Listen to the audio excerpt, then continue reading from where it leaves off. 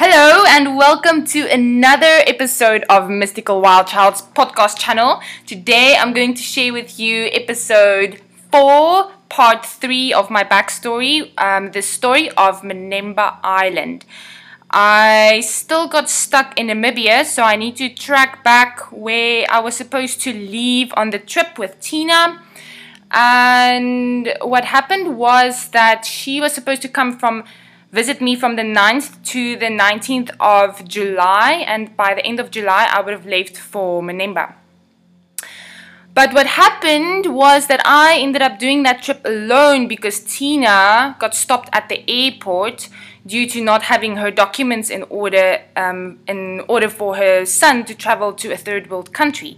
Neither one of us were aware of the fact that she needed all of these documents in order, especially birth certificates and everything. So her flights got cancelled, and I ended up doing the trip alone, which was confusing in the beginning, and I thought, what is the reason behind all this? I don't get it, but I nevertheless enjoyed the trip. I went to Irindi and then off to Swakopmund. I love Swakopmund. So I was looking forward to having a good weekend, staying at a townhouse that I rented from someone, and it was middle of the winter, and I love the coast in winter because of the coziness that you can create for yourself in the house. So I spent some time alone, and I had a really good weekend. I was doing a pedicure. I remember that Saturday evening when I got a message from the therapist who was working at Manemba at that moment. Her name is Solveig. Beautiful soul, by the way. And she was saying that she asked me what are my plans before I'm gonna go off to Manemba. Do I have any plans for the next 2 weeks? Because she just got a spasm in her neck and she's got some other little injury and she's struggling with her health. So she was wondering whether I can come sooner. And that was like yes, of course I can come.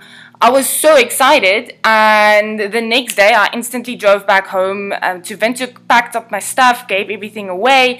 I remember even leaving boxes in my house and calling my friends and being like, okay, this box is for you, you can come fetch that, and this box is for you, you can come fetch that. And like, I didn't have time to actually drop everything off and say goodbye to everyone properly. And then I sold my car, I had homes for my cats, and I left for Manemba, and yeah, off I went.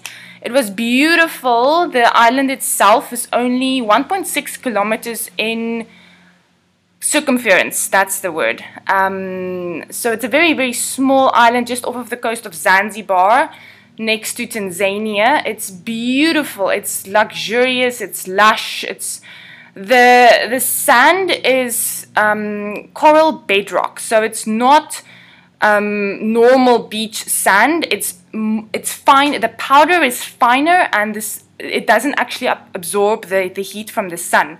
So and the water is crystal clear. It's like a fairy tale. When you arrive, you really separate yourself from the rest of the world. It feels like you're walking on some sort of magical, enchanting fairy tale land. It doesn't feel real. And I think the best, I'm just gonna highlight some of the memories just because of the beauty and the enchantingness of it. They were these little deers that are about 1 foot high. There's 2 different types of deers. I think it was sunnies were one, and I can't remember the name of the other. They had 2 types, but they looked like little miniature versions of Bambi. It was just adorable. And then there were turtle hatchlings.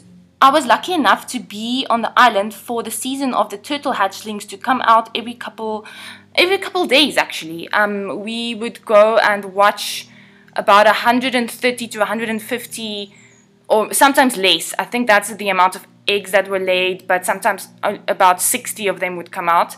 And they would come out, they would like crawl out of the sand, out of the nest, and instinctively knew where the ocean was. It was incredible to watch this birthing process, or this yeah, it was a birthing process because they came out of the eggs.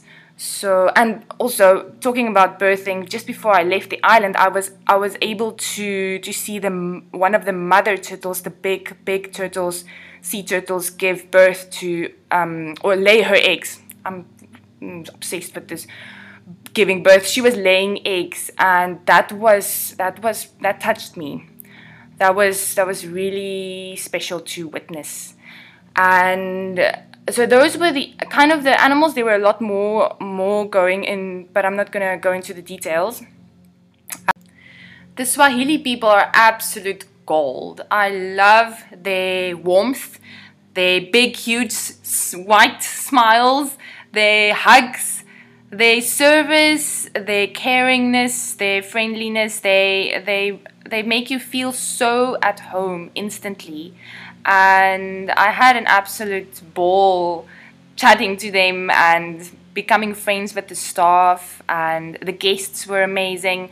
Although I worked really, really hard, because even though I had someone carrying my bed for me, I need to just mention this little sentence that I memorized, which was in Swahili. In order to ask someone to take my bed from one room to the other, it would go something like this. Tafadhali kuchukua kitanda cha massage kutoka chumba namba 7 hadi chumba namba 10 sasa. I loved this language. It's such a direct, easy, straightforward language, and I just loved speaking it. So I had to share that, and the guests were absolutely stunning as well. I enjoyed chatting to them. I think it was because they were so different to my clients that I had back home, because these people came from all corners of the world, and they were living on another class. I mean, this was a luxury private resort island. It was the people who come there are well traveled, well educated. Like they come from a completely different mindset, and it was really interesting to experience their conversations. But working hard was part of the job. I carried a big bag that weighed about 20 to 23 kilograms, depending on how much stuff I had in it. It was oils and towels and all sorts of things that I needed for my setup. And I had to walk up and down this little island from one room to the next, because the people had a private setup at their house, obviously. So yeah, it was hard work. I made really, really good money, so it was worth it. And I also became really, really good friends with one of the managers. We spent so many nights watching the full moon, swimming in the ocean, walking around the island at night, doing acro yoga on the beach, running around the island in the mornings for our exercise, and yeah, the little concoctions we created in the kitchen in our break time. It was so much fun. Even Stacy, Mama Stacy, really took care of me so well. She always made sure that I had what I needed in terms of food. I could even go in and bake my own bread. She was so sweet. What else that I want to mention is that, me and this manager actually had such a good time that it turned into a fling. So it was the first time in my life where I experienced being with a woman, and I had to satisfy that curiosity of mine. So it wasn't the whole fling wasn't serious, so I didn't take myself seriously. It was a lot of fun, and it was interesting experiencing that part of myself. I'm getting a little bit anxious here because I realize my family is listening, and I think some of them will fall off their chairs now because they haven't known about this. But it is what it is, and I'm at peace with it, and I have no regrets. I'm so happy for everything that I've been through and done in my life, and I'm looking forward to the next chapter.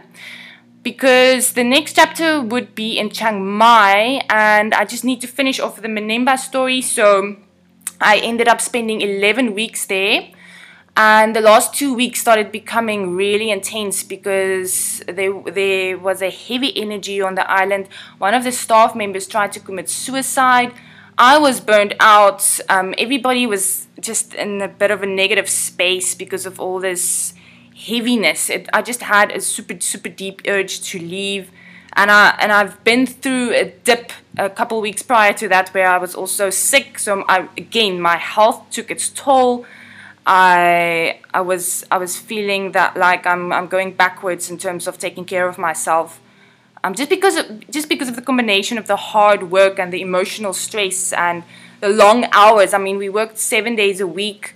I had one weekend off where we went to Stone Town and had a little bit of a girls' weekend away. It was so much fun, but other than that, there weren't many days off. And yeah, so I needed another break, and I booked myself into a little room in Chiang Mai, and I was off to fly over to Thailand. So that's where I'm going to end my story, and then the next chapter will continue in Chiang Mai tomorrow.